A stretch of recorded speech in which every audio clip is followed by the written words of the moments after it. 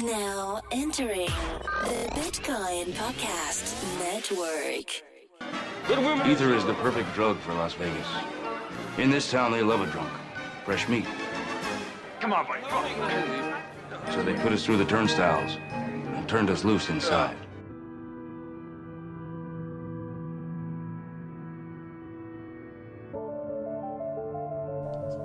Hello and welcome to another episode of Dose of Ether. This is your host, Lucian, and joining me again today is our co-host, Evan Van Ness. What up, Evan?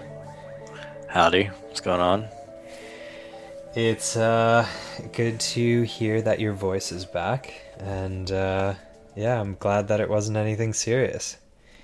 Yeah, I had a little scare there, but it's coming back. I'll be a little quiet on this episode, maybe, but I think we're good to go. Yeah, it's interesting because it's so easy to do production for like separate audio feeds that like we can tune our voices to be exactly the same level of volume, no matter how low you speak, essentially, as long as it's consistent throughout the episode. Because I'm not producing music here. I was gonna say you can probably find some sort of leveler too, right? Yeah, but you don't want to sound auto-tuned, do you? It might be cool. It's an experiment. We're all about experiments in the Ethereum community, right? Yes, and the experiment is, could you listen to Ethereum news while it's remixed as like a Flow Rider song?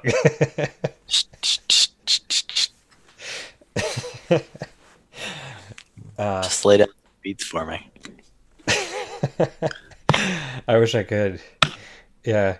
Speaking of people on our network that are like really good singers, I went with Colin to a karaoke bar in New York, and man, he crushed karaoke so hard that he actually had to push a girl away from him after his set. Like,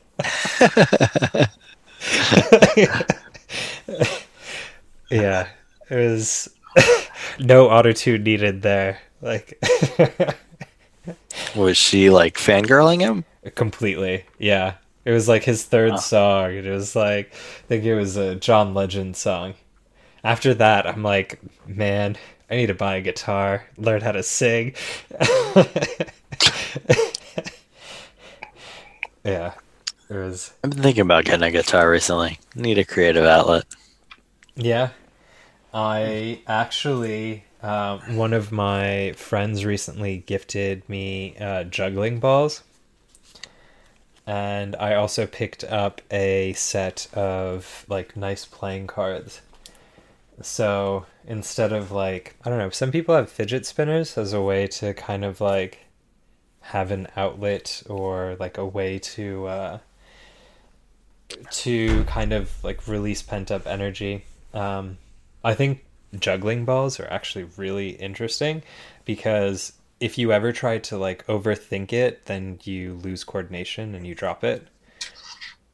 And it's like it's kind of a nice little stress relief activity.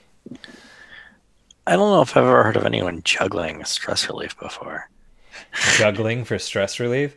I do it more to like take a break from coding, in the sense that like, okay, I just finished something, I like it's working and I need a break. And rather than opening up YouTube or Twitter, which is like a constant stream of like distraction and entertainment that's literally designed to make me addicted and want to keep scrolling, instead I'll just like take a quick break and juggle for a little bit just to like kind of get out of the thought process of a local problem and focus on the larger situation at hand.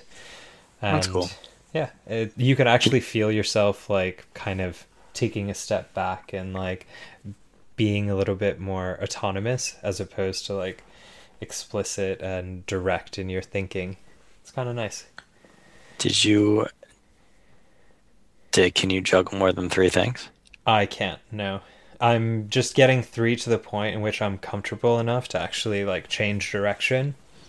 Like go in and out, you mean? Mm-hmm, yeah. Yeah. Okay. And then once I get that, then 4 is actually really difficult because it's much more similar to juggling 2 balls with one hand simultaneously than it is with 3. Right, yeah, you just do 2 in each hand. I mean, I never mastered it. Like, when we were teenagers, we all learned, like my friend group, we all learned to juggle, like the Klutz book of juggling, which, is probably a mid-90s thing. Like, if you're not as old as I am, you might not even have heard of it. It was super popular at the time. Like, everybody had them. It, like, took over the nation for a brief period. Anyway,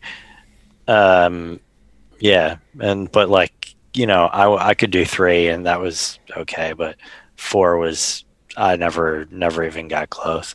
In fact, to be honest with you, I never even got good at like doing anything but balls and bags. Like the whole like chickens or like, plastic chickens or batons or bowling pins, like those were always, that's another level of hard that I never really got. Have you ever tried it in like groups? Like passing it between people and Yeah, we did some of that. I mean, that wasn't too hard actually. And like taking over from each other. Mhm. Like yeah, that actually, like, to me wasn't too hard. But to me, going to 4 was a no-brainer. Or I'm sorry, not a no, the opposite of a no-brainer. Like a deal breaker, just not ever going to happen in a lifetime. Yeah, I mean, I was just never going to practice enough to get there. I'm sure it's possible if I really did, but just, I don't know. My half-hearted attempts didn't make any progress whatsoever. So it wasn't going to happen. I mean, the other stuff, like the baton pins, like those, or the bowling pins, like those seem possible. It's just a matter of like getting your flip right, But yeah. Anyway, blockchain. I actually got Klutz juggling balls gifted to me. So, small side note. Nice. Yeah. All right. Well, I guess they still live. I actually probably haven't seen them in 2 decades now. Like, it's been a long time. Yeah. So, this week in blockchain, we have a couple of interesting topics to discuss, but probably the most recent today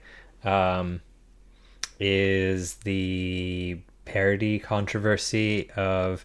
Okay, so Parity is trying to find a way to drop support for their Ethereum client, but still set up an ecosystem that will continue developing, maintaining, and pushing code without the financial responsibility falling solely on Parity, the company. Yeah, that's probably like the first and biggest topic that are happening. I'm not entirely the Twitter was surprised. ablaze all day long, and probably will be for days as well. I'm not surprised, and their incentives and their interests were aligned such that even with the Ethereum Foundation grant, it was basically difficult to see how they can be fully committed to maintaining the Parity client while at the same time also working on Polkadot as an organization. Especially when you look at some of the leadership within the company, it seems like they continue to allocate and pull team members away from the Ethereum client onto the Polkadot client, and in the end, I think it's, up to them. They're a private company. They do what they want. I'm not personally surprised. I've always kind of called into question when I saw the incentive and the organizational structure of Parity. And the fact that it's like their incentives don't perfectly align with the success of the Ethereum project, especially with launching their own chain.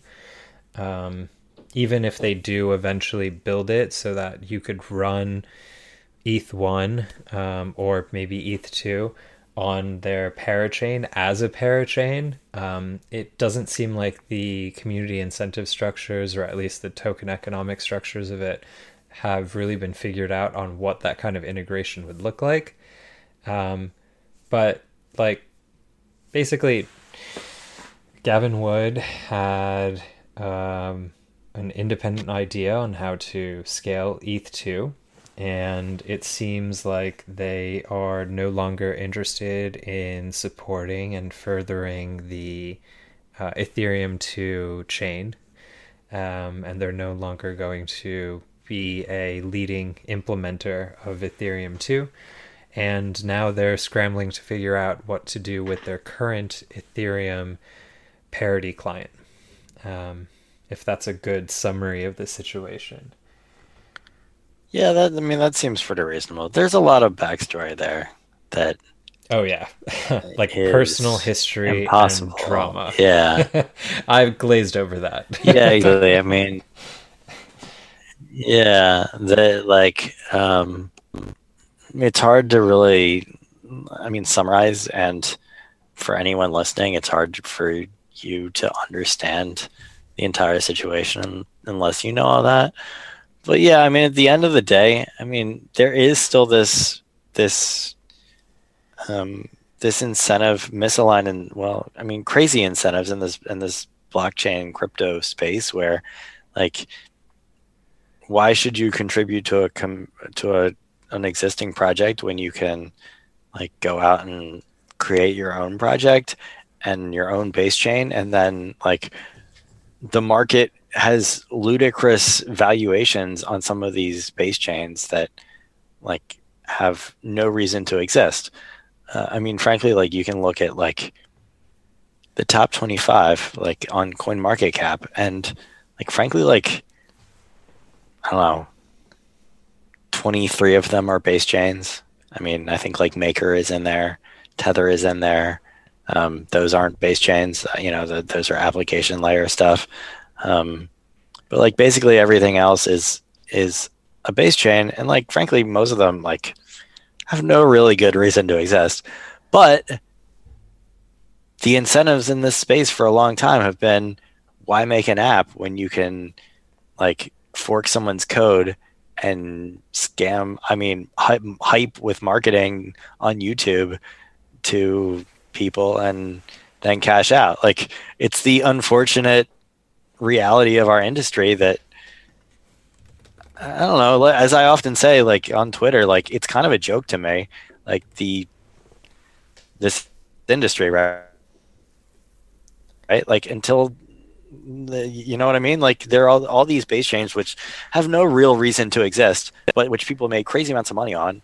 And then there's all these people on YouTube telling all these people that are, like, interested in crypto to buy this junk. And then, of course, they eventually go away because they got swindled into buying this junk, I don't know. Right. Yeah. So this reminds me, but this reminds me of the 4-point South Park plan for launching a startup, a tech startup. And the 4-point plan was to start up, cash in, sell out, and bro down. The only thing that has changed from that in crypto is that you could sell out pre-product. Yeah. Onto they're not technically consumers, but I wouldn't call them investors either. And to be fair, I'm not trying to say that Polkadot is, like, a scam. I'm not necessarily grouping them in with, like, all of the, like, the real scams. Like, I think they are doing legit tech work, as actually some of the other things in the top 25 have as well. But just, like, if it's, like, not really that novel or interesting, it's not really clear why it should exist. But really, my bigger point there was, like, they just realized they can make a lot more money by doing another base chain, even though, like, frankly, it's not that dissimilar to ETH2. And I'm personally quite skeptical that they can get any sort of community. I do hold some dots I might sell them to be quite honest with you. How do you even get a hold of dots? Because it wasn't an open crowd sale. Well, there was a sale in 2017. Was it on Ethereum? Yeah. I don't see an ERC20 token for dots selling anywhere. It's out there. It's locked though. It's locked. Okay, got it. Was it KYC? You can find it on Etherscan. Yeah, actually, Parity had a product, like a KYC product, right? And they had to get rid of it maybe a year and a half ago because of GDPR. Got it. But okay. It was basically supposed to be like an ICO passport product kind of deal. Got it. Okay. Yeah. I actually liked Parity's work, and I'm not saying this past tense. I like Parity's work in the sense that Ethereum having two main implementations of their client implementations, I think was a major contributing factor to how fast they've been able to iterate. Originally, there was the C++ implementation, the Go implementation, and eventually, like the Rust implementation replaced the C++ implementation. And having multiple clients allows for implementation-specific bugs to potentially not be as catastrophic as they would have been, for example, if it was in the Bitcoin D software, right? Like if there is an implementation bug that permits like misuse with Bitcoin D, since it's by far the vast majority of all clients people run, then essentially... Isn't it like 95% or something? Yeah, it is. Right. I'm really curious as to what the other percentage are. I know Parity also has a Bitcoin client, but for some reason people never use it. Well, they did that for miners, and then I think those miners might have gone to BCH or something. I don't know. So okay. I'm not even sure the Parity Bitcoin client is like maintained. Yeah, I'm not sure either. First of all, like Rust code, very difficult to find people to like do good implementations of Rust code. It is a much steeper learning curve for developers, and I'm saying this as someone who has tried ascending that learning curve and slid down a couple of times. Mainly because I had to actually get something done, and then I'm like, all right, learning's over. Let's get shit that works quickly, and that is not exactly the strong suit for Rust. But yeah, their software has been really good, and they had some interesting insights onto the Ethereum space thus far. But it's like the personal stories and the drama and the background to it are non-negligible. And yeah, in the end, like, okay, the next thing that I wanted to mention is the Gavin Wood's CoinDesk article. That I'm not understating this in terms of how much some of the potential animosity is between these organizations. The article is titled "Hold Tight, Here Come the Blockchain Wars." And before I get into it and explain to it, do you have any reactions you want to share? Like impressions after reading this CoinDesk article from Gavin Wood, who's the head of Parity? I mean, honestly, when I read it, my first impression was this needed an editor. Like, I mean, it was kind of just stream of consciousness. Blockchains are going to have wars. I mean, you know... It's hard to like. I didn't think it was like exactly clear, like what he was trying to say, which of course like has been a big fuel for the fire of today, of like Ethereum people like saying like, you know, this is just Gavin declaring war on us, and like you got to realize like, so actually the people that I've seen saying that mostly are not the old timers, but the old timers are all extremely skeptical of Gavin. I mean, a lot of them would privately say things like bad actor. I mean, like they do all the time, like, but usually privately. And I mean, it's just like this weird, like at one point he mentioned like the fact that Parity didn't get their, like when they had their bug for Polkadot and their funds got frozen. At one point he like pointed to that as, you know, a reason why there would be these blockchain wars, which again, like when you then like 3 days later like announce that you're giving up the Parity client, like is, you know, I don't know. I agree. You can't really be surprised that people feel like you've declared war on them. And to be fair, like Parity's like stated party line is, well, we're giving this to a DAO and the DAO is going to maintain it. But I don't know how, I mean, I don't know. So I don't know how to feel about that, to be honest with you. I'm pretty skeptical. Did you read the My Crypto tweet thread? Yeah, I did. Yeah, I mean that's I actually didn't read the main article. Instead, I read the selected comments. Mainly because I didn't want to dive into the details of governance.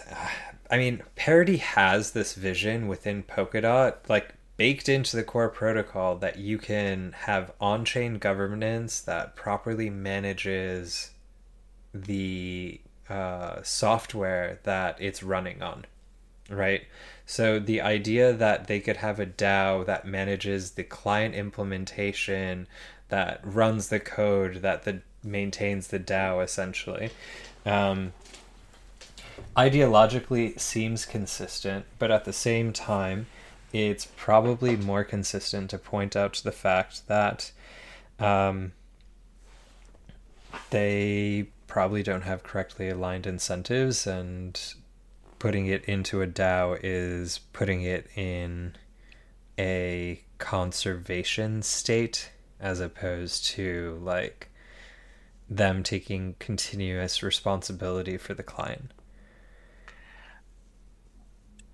And yeah, I mean, personally, I wish they would just release it into the public domain. Like, I mean, you know, people could fork it, but I'm not sure exactly what the license is on it.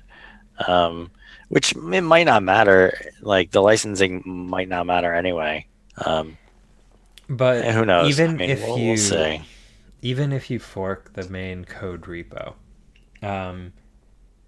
the idea is that like you have, is it a 4 or 5-year-old project? Like inherently within projects of this magnitude, if everyone with experience and who's been maintaining it for a very long time walks away from it, it's really unlikely that it will survive. If you have a separate entity that takes responsibility for rewarding and paying people who use or who maintain the software, then essentially you are creating like open salary receipts for the people who previously were receiving money to continue doing the development. The DAO could potentially open the kind of transparency that independent contributors would need to essentially like know that they're getting paid fairly for their contributions. But the flip side of it is creating a different organization to take responsibility for maintaining the code base is a way to make sure that they themselves aren't the ones responsible for the code base. And that's fundamentally it. Yeah, for sure. I mean, it's been in maintenance mode for months already, right? I mean, I think that's fairly clear. Yeah. They have everybody working on Polkadot. Basically, yeah. And when we say that they have it on maintenance mode, it's bad enough that like the Rust programming language is fundamentally like it takes longer to implement the same things as something as a Goat repo. all other things being consistent. It's just like the language itself is a little bit more time consuming, and it requires you to do more things than Go, for example. But the other aspect is that it does seem like in the past couple of months that several upgrades and have been delayed in order to ensure that all of the clients essentially were up to spec and could like essentially update simultaneously with the new features. And yeah, it's even I mean several months ago. Yeah, they dragged. I mean, for sure, they were the reason for. I mean, a few small delays. I think the bigger thing is like, Warp Sync broke, and it took them a long time to fix it. It's a little thing, right? But like the Istanbul, like there was one of the EIPs wasn't enabled in the config file for mainnet, so they had to have like an emergency release like 2 days or 3 days before Istanbul, so that consensus didn't break for everybody running Parity. I think particularly for Parity that has had a history of unfortunately, like, just being honest, like, not necessarily the best security practices. Like, it's tough. And you can see why they wouldn't want that reputational risk anyway, right? Like, what are we maintaining this for? Right. When we raised $100 million for Polkadot, right? Like, what are we messing around for $5 million for? So yeah, but to be honest, I actually messed up incentives. I completely agreed with that prognosis, but I always thought that the original incentive was that they didn't want Polkadot to be a separate community, and their history and their continued commitment to Ethereum could allow them to, as the people in Zcash would say, as opposed to a hard fork, like soft spoon, essentially. But I think that this past year has shown that most of the community has been reticent. Actually, some of the community has been outright, like, vocally opposed to any project deciding to, like, build a parachain. I remember Amin being very vocal, the founder of SpankChain being very vocal against the idea that, like, the Ethereum community can be, like, you can move your project onto another chain. Out of curiosity, did the Aragon chain decide to actually be implemented on Polkadot? You actually broke up there. What was that? I mean, did what was the question? The Aragon chain decide to actually be implemented on Polkadot? Oh no, they didn't. They had to leave it because they realized Polkadot wasn't ready. They're now Arachain is on Cosmos now. Oh, got it. Okay. Which, I mean, it actually made a little more sense for them. They like Cosmos is better EVM, right? That's another story. I think that Arachain is somebody said on Twitter, the uncanny EOS Valley, which is like, it's not enough decentralization to ever like make sense, but it's not enough centralization to make sense. It's like in the middle where like it just doesn't work and nobody wants to use it. Which is just like, I mean, are you talking about Polkadot in its current state? No, I was talking about Arachain. Sorry, I guess I got derailed. But like, just like if you're running a DAO, like if you like that has money, like on Ethereum, like you want to know that you're voting on is secure, right? So, right. Do you want to do it on another chain, which might like have like a tiny little market cap, making it attackable, or like so somebody votes. And even if they can't get the chain insecure, they can stop the liveness so that nobody else can vote and they win the vote. Like, I mean, anybody that would like be willing to use that error chain, why wouldn't you just use XDAI? I mean, like, True. Anyway, just Yeah. doesn't make any sense to me, honestly. Yeah, it makes sense. Your criticisms definitely make sense. That wasn't necessarily the point that I was trying to make regarding Yeah, Polkadot. sorry, I got But the derailed.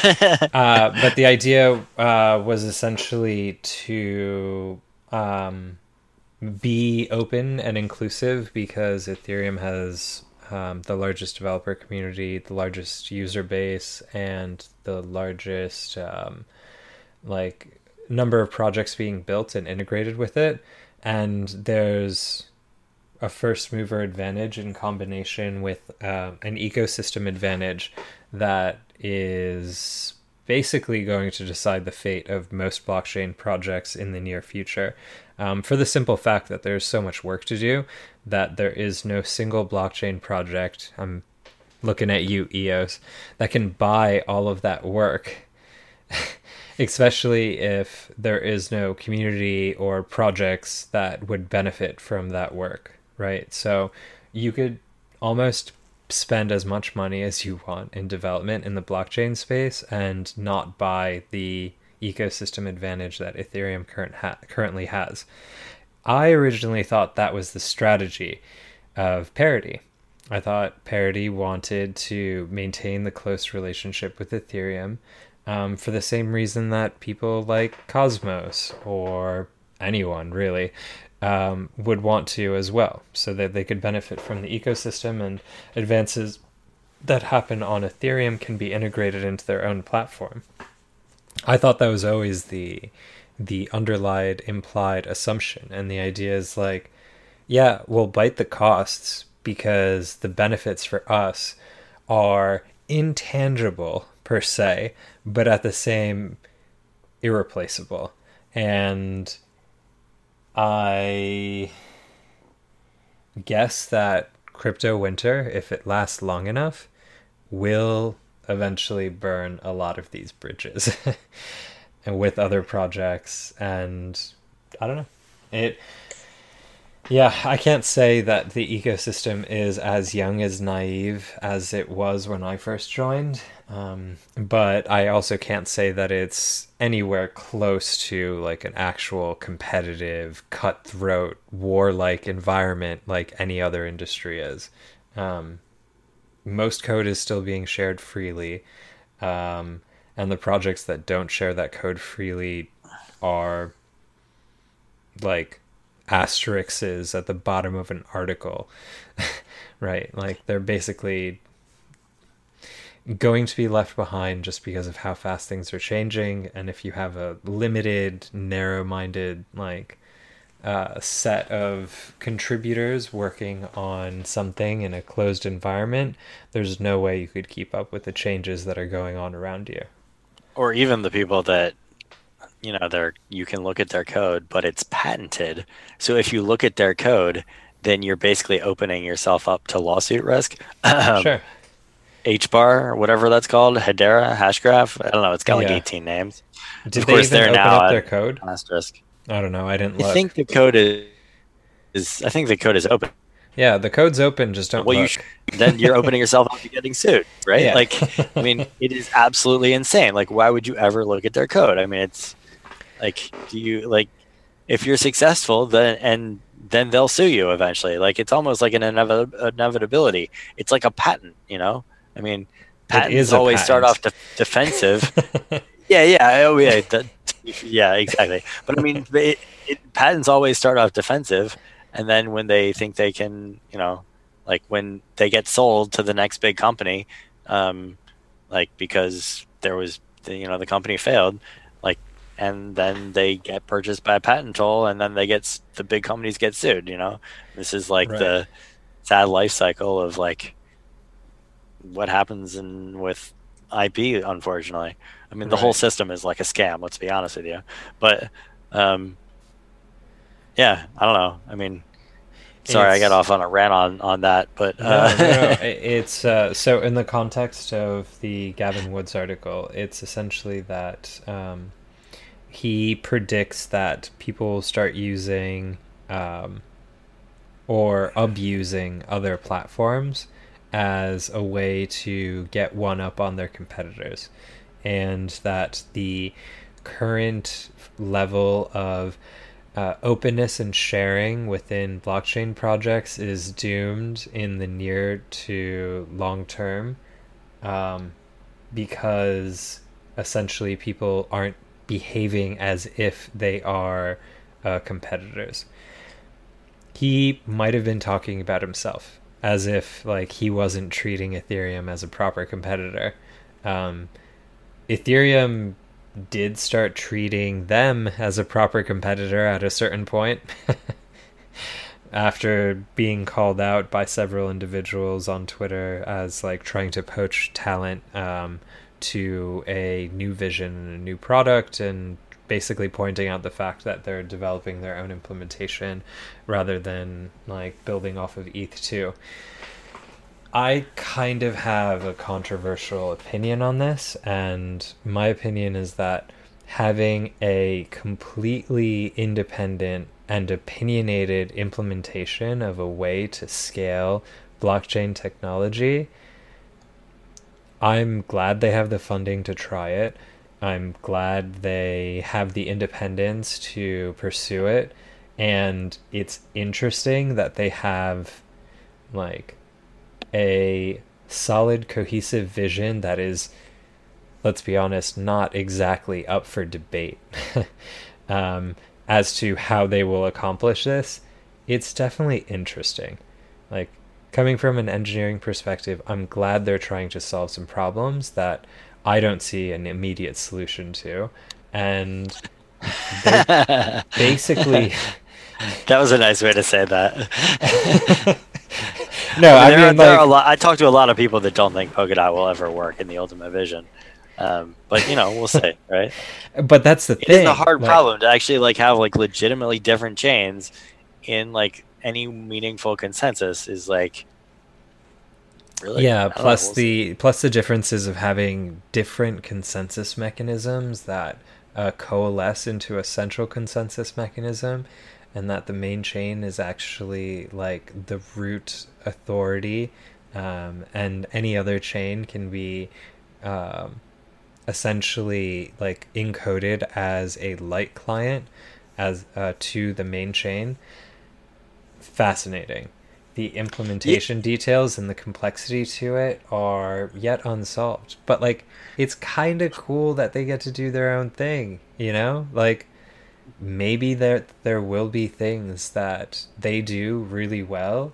Maybe there will be things that Ethereum 2 does better than the original negative assumptions of some of their team members from like 4 years ago.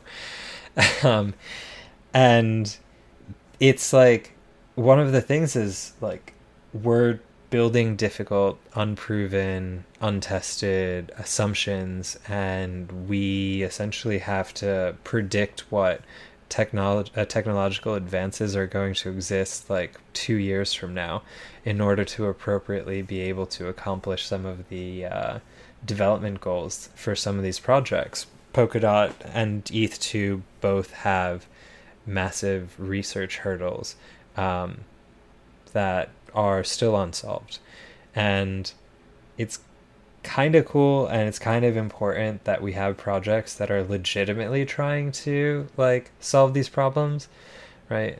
And I can contrast this to other projects that have that basically undersell or try to like ignore some of the risks inherent to their scaling solutions, as opposed to trying and inventing something new, and like instead, I don't know, they implement a what's it called? They implement a classical consensus mechanism without Sybil resistance, but they have some kind of like voting mechanism, for example. It's like, okay, cool. Like it's not fundamentally interesting, and it has like structural weaknesses to it that anyone who's tried to build this type of thing can spot, but instead they just try to cover over it with like marketing and patents, right, and whatever they can to essentially obfuscate the fact that they're fundamentally not solving a problem, and they're just making compromises that should be unacceptable. But yeah, I think it's a legitimate attempt, and I think it's important that we have other like completely independent projects and implementations, but I hope he's wrong. Not in like his idea and vision of what he wants to build with the software. Like that, I honestly like wholeheartedly hope that he succeeds, because having a successful in the wars aspect? Yes, in the actual attitude and approach of these teams, and the idea that collaboration can't exist, in the idea that because we're all competing businesses, we can't treat this like an academic exercise and share the coolest innovations amongst each other, which was one of the key talking points that he mentioned. He said that mature companies don't share openly all of their cool stuff. Basically saying that like Facebook doesn't reveal like the major competitive advantages with their graph database system, right? Like they don't open source all of their early GraphQL work, things like that. I hope he's wrong. as someone who has experienced this ecosystem when people actually do want to accomplish something different, and they don't want to establish a traditional monopolistic business venture that just makes enough revenue to be able to create a walled garden and, I don't know, kind of create a mini monopoly within a new industry. I hope he's wrong about that part of the vision, for sure.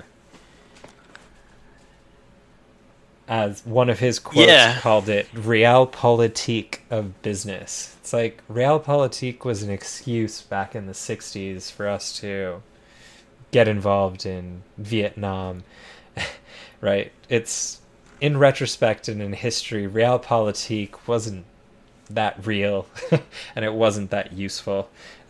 Not at the time, and definitely not historically, but that's like a different aspect. And the idea being like, is the rest of the blockchain industry forced to just kind of like fight it out like Lord of the Flies, basically trying to one-up each other because there is no collaboration between projects or teams anymore? I don't know. Yeah, and I mean, it's interesting because like Gavin from the moment of Polkadot, his pitch was always like, I mean, you can go back and look, it's like, and we are declaiming like the end of maximalism. We are the anti-maximalist.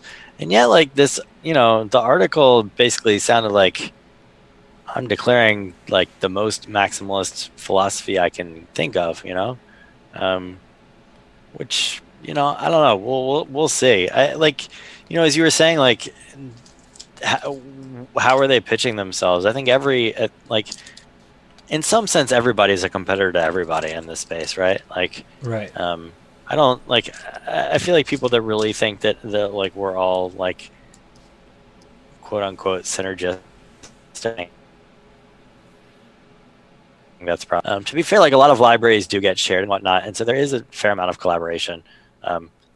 Like, you know, we'll see who wins and whatnot. Personally, I think, you know, the inertia of the Ethereum community is going to be very difficult to match, but we'll see. I mean, like a lot of projects, I mean, Cosmos was a good example of like somebody that started off trying to be super friendly, super cozy up with Ethereum. They even announced 2 years ago, you know, we are going to hard spoon to Ethereum, and, you know, like this big marketing to Ethereum developers.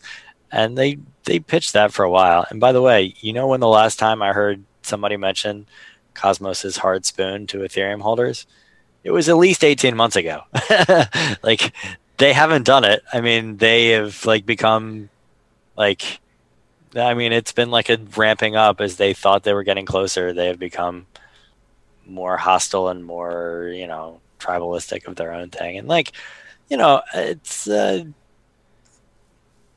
it is what it is, right? I mean, like, Bitcoiners hit Ethereum because they fear Ethereum is like the main competitor to them, and everybody else below Ethereum also attacks Ethereum because they think that's their best chance of success. So it's this weird, like, Ethereum has always been attacked from all sides, and despite that, like, it keeps growing because developers keep not really seeing viable alternatives, frankly. Like, Yeah.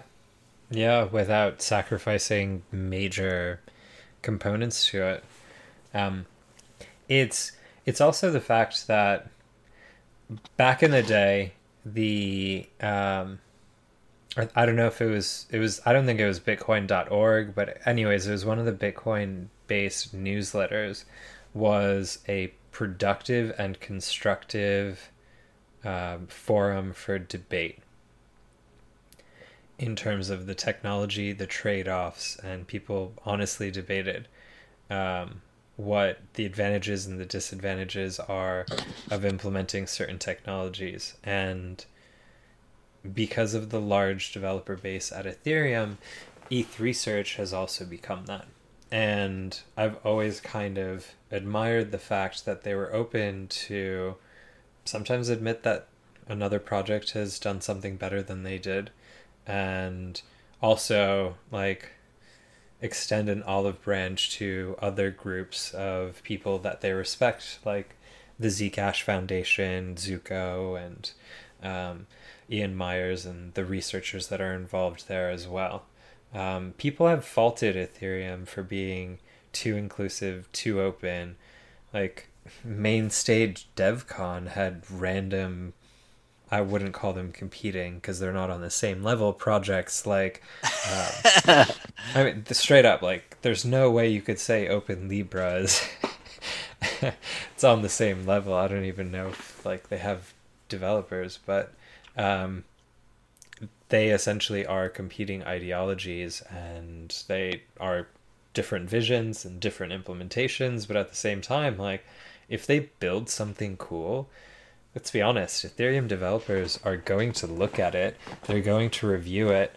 But if nothing else, like, we should at least keep the openness, the intellectual honesty to be able to admit when another project has done something really cool, and see if it is something that is worth implementing or taking into account or like building off of.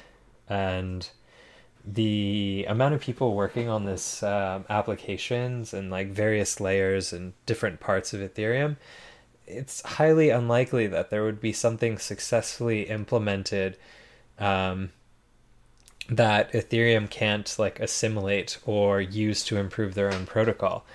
Unless, of course, as in the case of Polkadot, it is like a fundamentally like top to bottom redesign, reimagination.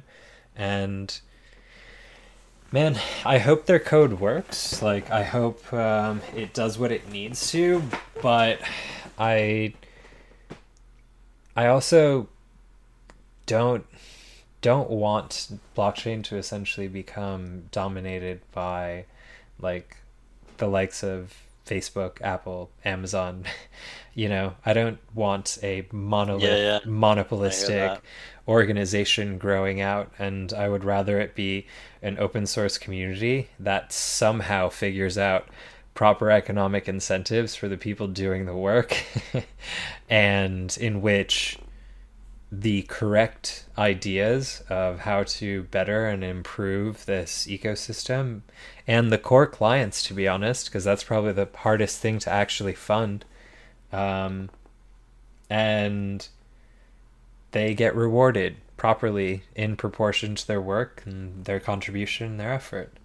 And it's tough. Like, Ethereum back in the day, they were like, okay, well, we don't have to make color coins on Bitcoin. We could have an entire platform, and then no one's going to have to like create another network for ICOs, because they could build applications right on top of this generalizable smart contracting platform. Indeed. Yep.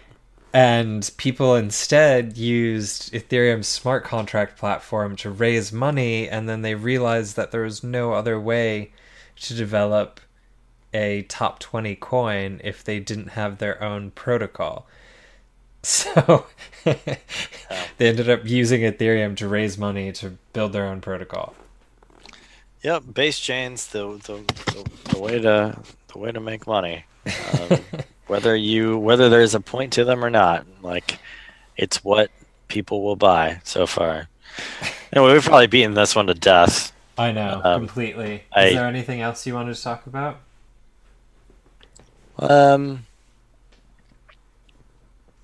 There was a while in there where I wanted to talk about Near, because I actually think Near is doing a bunch of really interesting stuff, and probably the Ethereum competitor I take most seriously. Okay. I should say I also hold some Near, but I don't know. Like, we should probably just move on. There's more to talk about. Yeah. And we've really rambled, I think, so far. Yeah, I would love to read up on it as well. We can talk about the Saga token.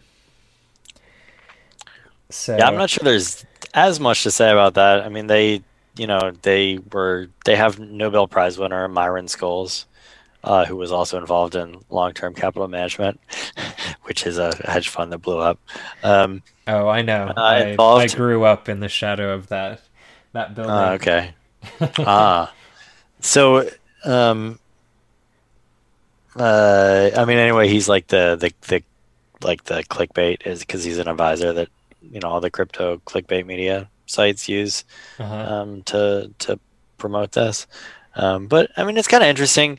Like they're doing like a basket of forex currencies, of fiat currencies, however you want to call it. Mm-hmm. Basically, I think that they're doing a similar makeup to the IMF's SDR, which is special drawing rights. Or SGA. Oh, sorry. SGA is the name of the token. SDR is the name of the basket of currencies. Yeah. Yeah. The IMF's SDR.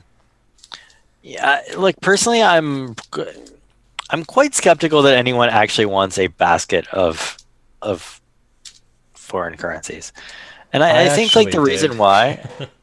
I did. Well, so it depends on like where like it's a thing that like people often think like, oh, it would be great, like I could just have these basket of foreign currencies, but then so there's been people that have tried to do this SDR thing over the years, and there's never been a market for it.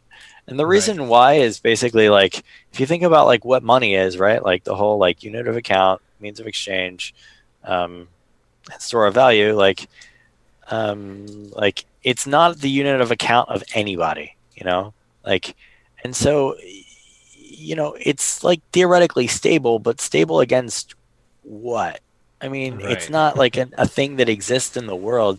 So is it storing your value? Like, I mean, maybe like it's this weird, like,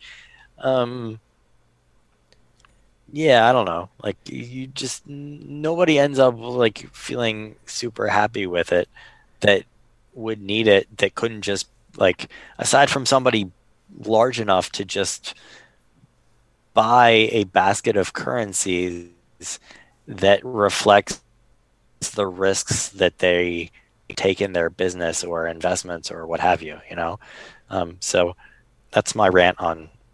I'm pretty skeptical of SDRs.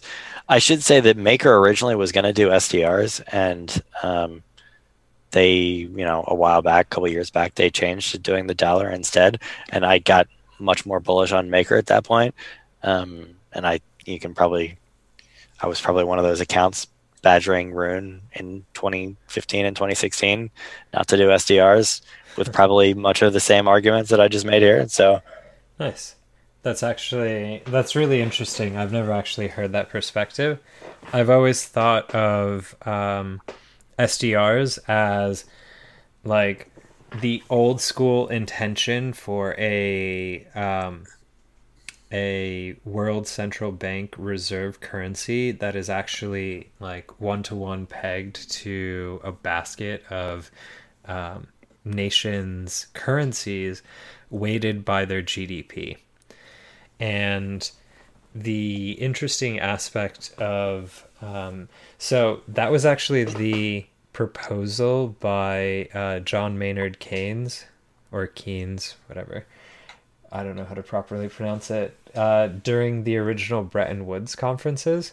So the idea of, rather than having the dollar as the world reserve currency, which at that time meant only the dollar was directly convertible to gold, and every other country's dollar was, or dollar equivalent currency, would be exchangeable for US dollars. So, for example, the franc, the French unit of account, would be exchangeable for dollars, but then they could go to the central bank of the United States and exchange their dollars for gold.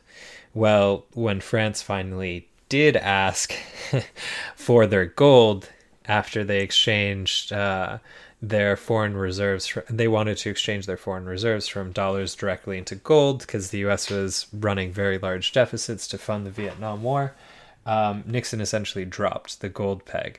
So the interesting aspect, especially like during the last financial crisis, was the fact that once the US entered a financial crisis and everyone else was starting to expect a financial crisis as well, it actually appreciated the US dollar, which was exactly what we didn't want, because that has a depressionary effect, causing the US to have to print even more money. And people were saying that this might actually like be the main reason why having the US dollar as the sole reserve currency wasn't such a good idea, right? So the idea is that if you have the US dollar as a reserve currency, then you are essentially going to create larger deficits for yourself.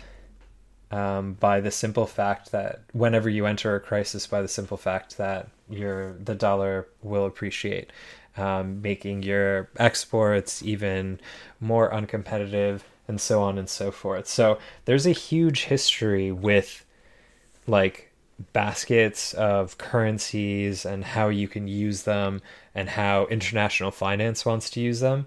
I think adding a cryptocurrency token or layer is kind of a marketing gimmick / ploy. I mean, you can have a basket of foreign exchange products, right? Like you could own Forex positions that replicate the effect of a basket of goods, right? Without actually owning a cryptocurrency that actually owns that specific like amount of foreign exchange, right? Yeah.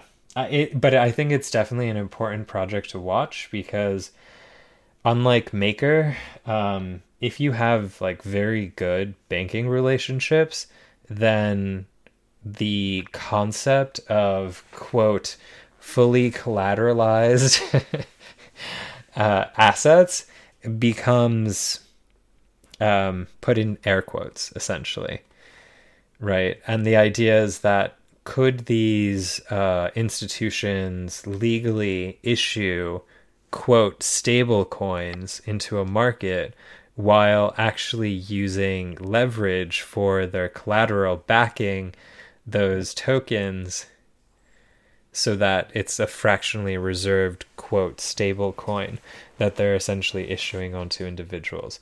And there would be practically no way to distinguish that from like a Maker type system, you know? That's not exactly what they planned on doing, but it's essentially the same thing, because they have the chairman of JP Morgan Chase International actually on their board. And having a bank that is part of the Federal Reserve System means that they technically print money. And when they credit your account, that is the equivalent of having cash in your account. But because it is a fractionally reserve based lending institution, they don't have a one-to-one actual collateral ratio for any of their assets, right? And if all of their depositors ask for the withdrawal of their funds simultaneously, they don't have it. They've rented it out. They've lent it out by like 10, 15x at the very least.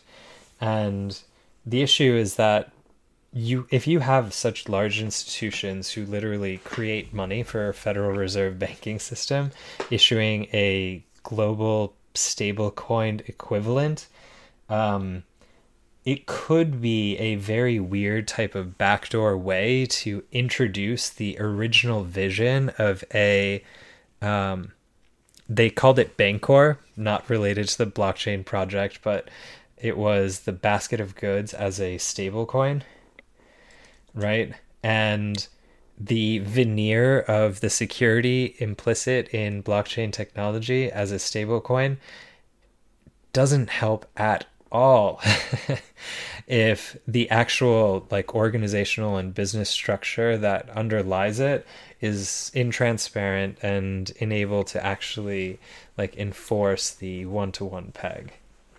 But sorry, that was kind of like a long rant.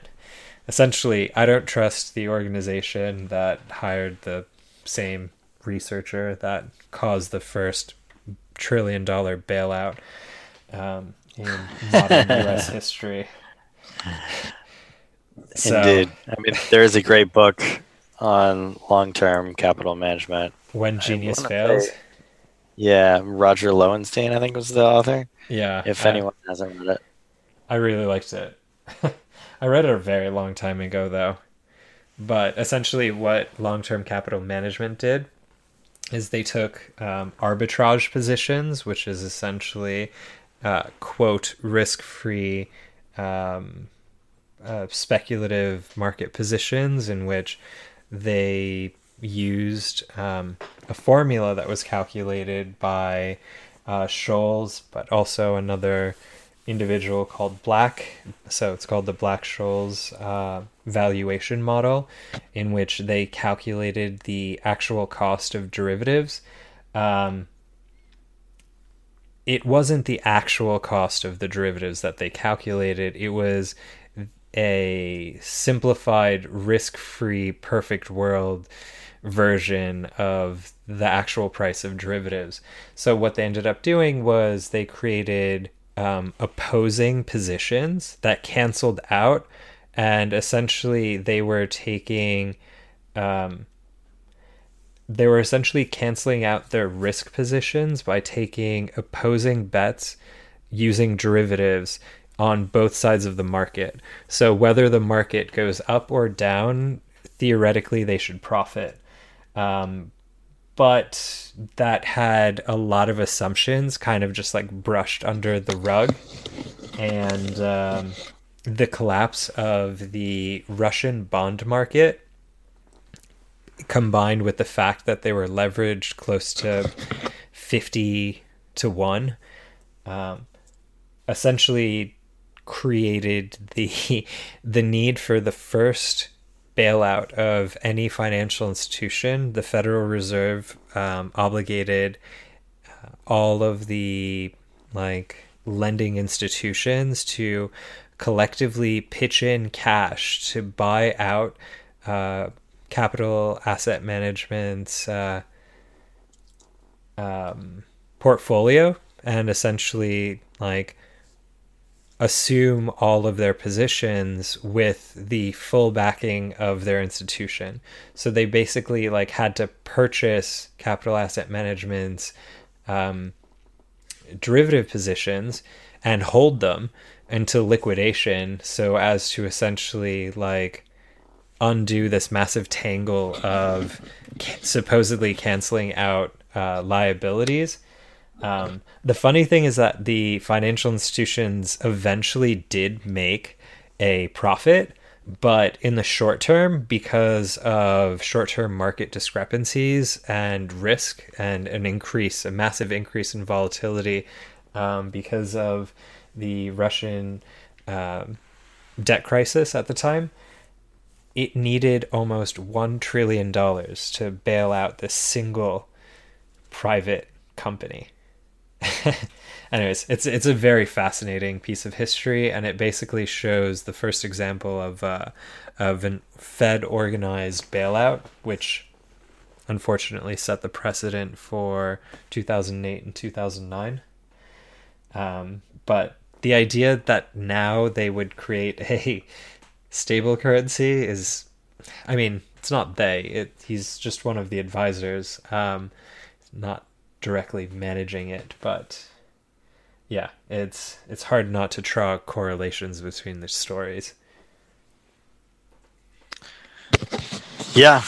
Should we get back to ETH stuff? What else is on the list?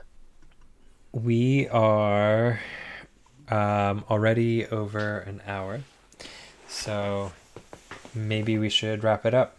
Did you have anything else on your list? I don't think so. I remember, 1559, I think is really interesting. And okay. I published an annotated version of my Week in Ethereum newsletter on my own personal site, so evanvadness.com, if anyone's interested, where I talked a little bit about it. But it takes ETH2's economic model, which is basically to burn part of every transaction fee, and it would put it into ETH1, and I think it'll be really interesting if it happens, because actually it really ties ETH into the protocol, really makes it mandatory, as opposed to exchanging ERC20 tokens for gas. Yeah. So economic abstraction is ruled out for sure. That's definitely one thing, but the fact that miners would basically no longer be able to it takes away some miner incentive for misbehavior, right? Because now they can just include their own transactions, right? Whereas if they did it with this, they'd have to burn some ETH to do it. So I think it's a good thing. It will raise the cost on people like me that are willing to wait a long time. I often will wait 30 minutes for a transaction, if I'm not in a hurry, and thus I pay a lot less. That will kind of go away, but it's going to be a big thing, and it is one of the things that is going to keep issuance at basically zero when ETH2 is live and running, and it'll even lower issuance if we get it running in ETH1. And in the mainframe. I think it's interesting. But what about mining incentives? Is the mining reward already down to 2 Ether? The block rewards is 2 ETH right now, yeah. Okay. So it's basically been halved already since the last 2 it went 3 from years. 5 to 3, and then it went from 3 to 2. Wow. Okay. Not this hard fork, but the previous hard fork. So it's more than halved. Isn't there a certain point in which, if the block rewards are so small that miners will essentially turn off their mining equipment? Or is Ethereum, because it's targeted people who have a gaming computer and they just want to turn on their GPU to mine, that's always been their target demographic for miners?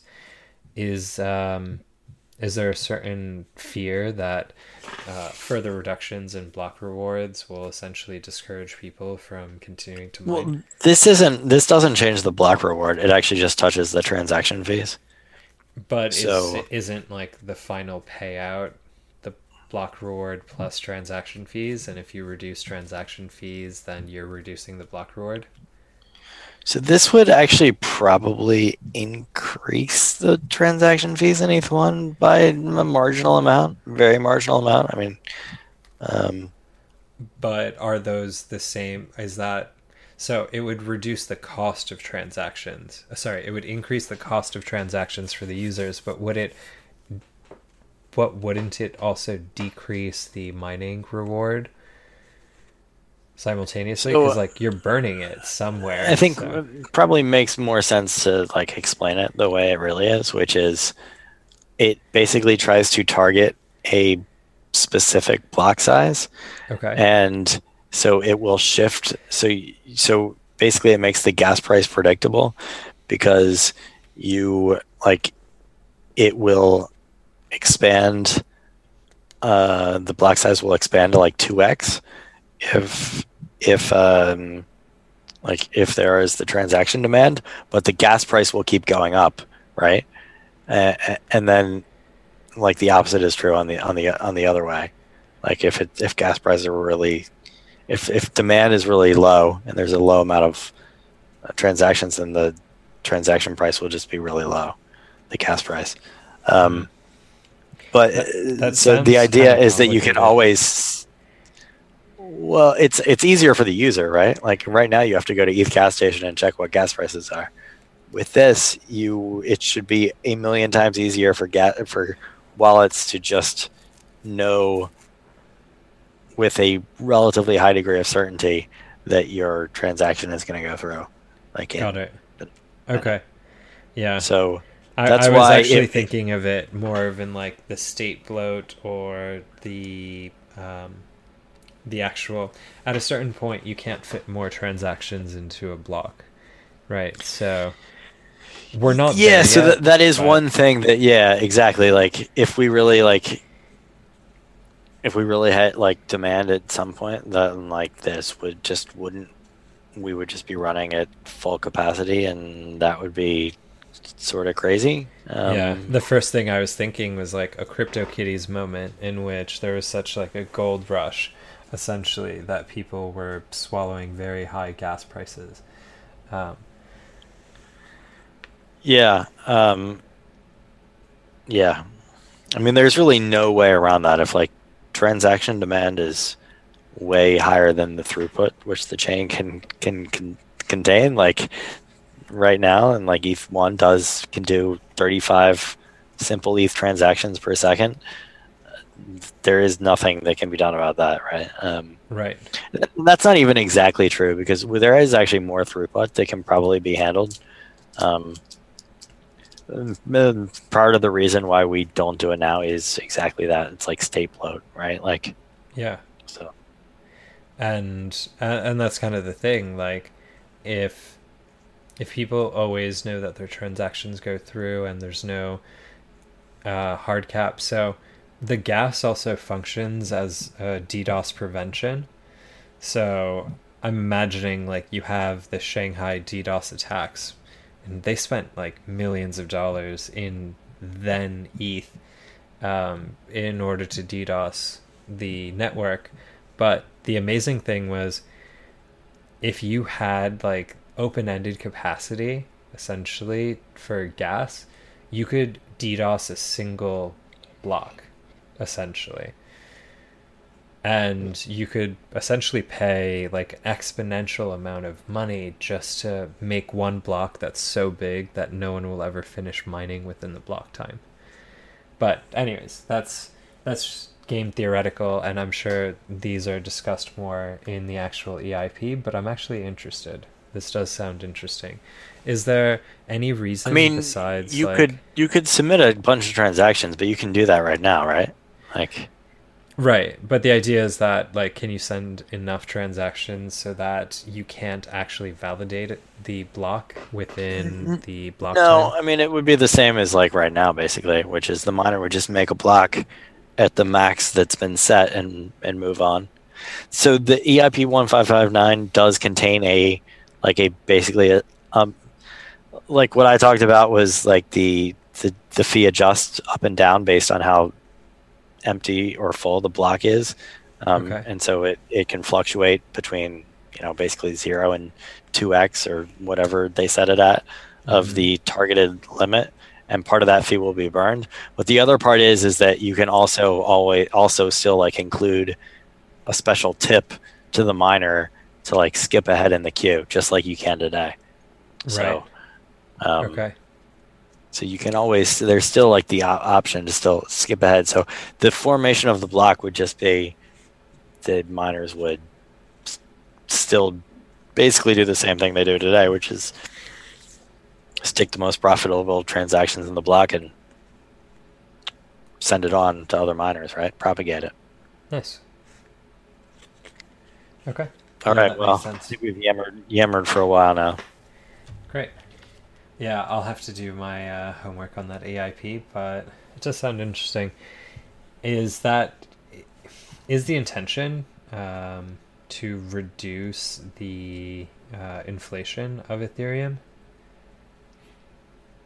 That's a good question. I think so. Vitalik originally was the author of the original EIP. He framed it as being, and at the time, this was what he was talking about. So I think it was true.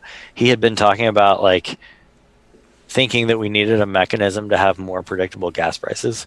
Got it. So I think this has more to do with UX for non-dev end users than it does like the ETH is money meme, which I think is like sort of like what some of the people that have really promoted this EIP have picked up on, because it's a way to like sell it to the community. But Right. I mean, the real benefit is like the end user will have and developers too will be able to set a gas price that they can basically know will get them. Like you'll always know what the gas price is to get in the next block, basically. Interesting. Yeah, I also kind of wonder, man, I'm about to go down a rabbit hole of like front running on decentralized exchanges, so I'm going to stop. And I'm going to read the EIP, and we'll update our listeners on how that turns out. Yeah. Cool. It was great talking to you. Talk to you next week. Yeah, we're going to get back in the groove. We are, yep. I'm not going to be traveling as much, and I'm looking forward to that. And yeah, we'll probably have one more chat before the holidays. Sounds good. I'll be here.